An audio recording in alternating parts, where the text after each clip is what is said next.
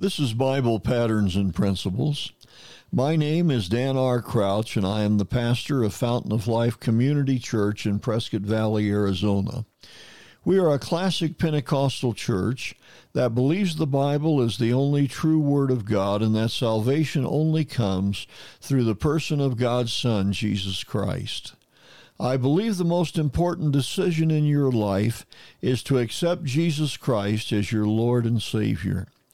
Repenting of your sins and giving your life to Jesus is the key to joy, peace, and success in your personal life.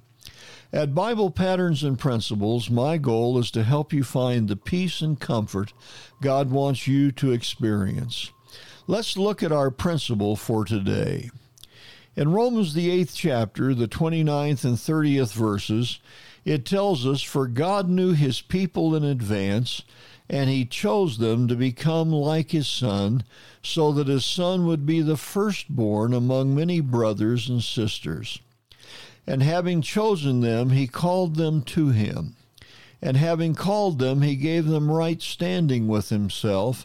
And having given them right standing, he gave them his glory." It is far beyond my comprehension that God knew me even before I was born. In his ability to see things and to know all things, he saw me and sadly saw me in my sin.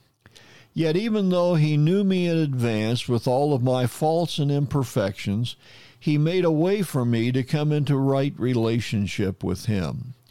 The scripture says he chose me and called me to come unto him. One of the hardest things for men and women to understand is that God has called all of us to come unto him. But he has given us the choice of whether we will come or whether we will reject his call. No one is rejected by God. He has shared his love with all people. It does not matter where you are born or of the color of your skin. We are all the same before God. We all have a choice to serve him or to refuse his call. If we will come to him, he will give us his glory and make us brothers and sisters in his kingdom. He sent Jesus as the firstborn of all who would afterward answer his call. What will you do with the call of God? Will you come to him or go on your own way? I hope you will choose to follow him. Choosing to follow him is the greatest decision that I ever made in my life. I hope the words we have shared today has spoken to the needs of your life. Jesus wants to minister to you if only you will let him. If you have not already done so, invite Jesus Christ to be your Lord.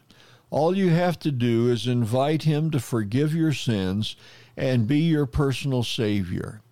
If you ask him, he will honor your prayer. This has been Bible Patterns and Principles. My name is Dan R. Crouch, sharing another Bible truth to strengthen your daily Christian life. Please let us know if you're enjoying these brief teachings from the Word of God, or if you have a prayer request. You can write us at BiblePatternsandPrinciples@gmail.com. We would very much enjoy your comments and would feel very privileged to pray with you concerning the needs of your life.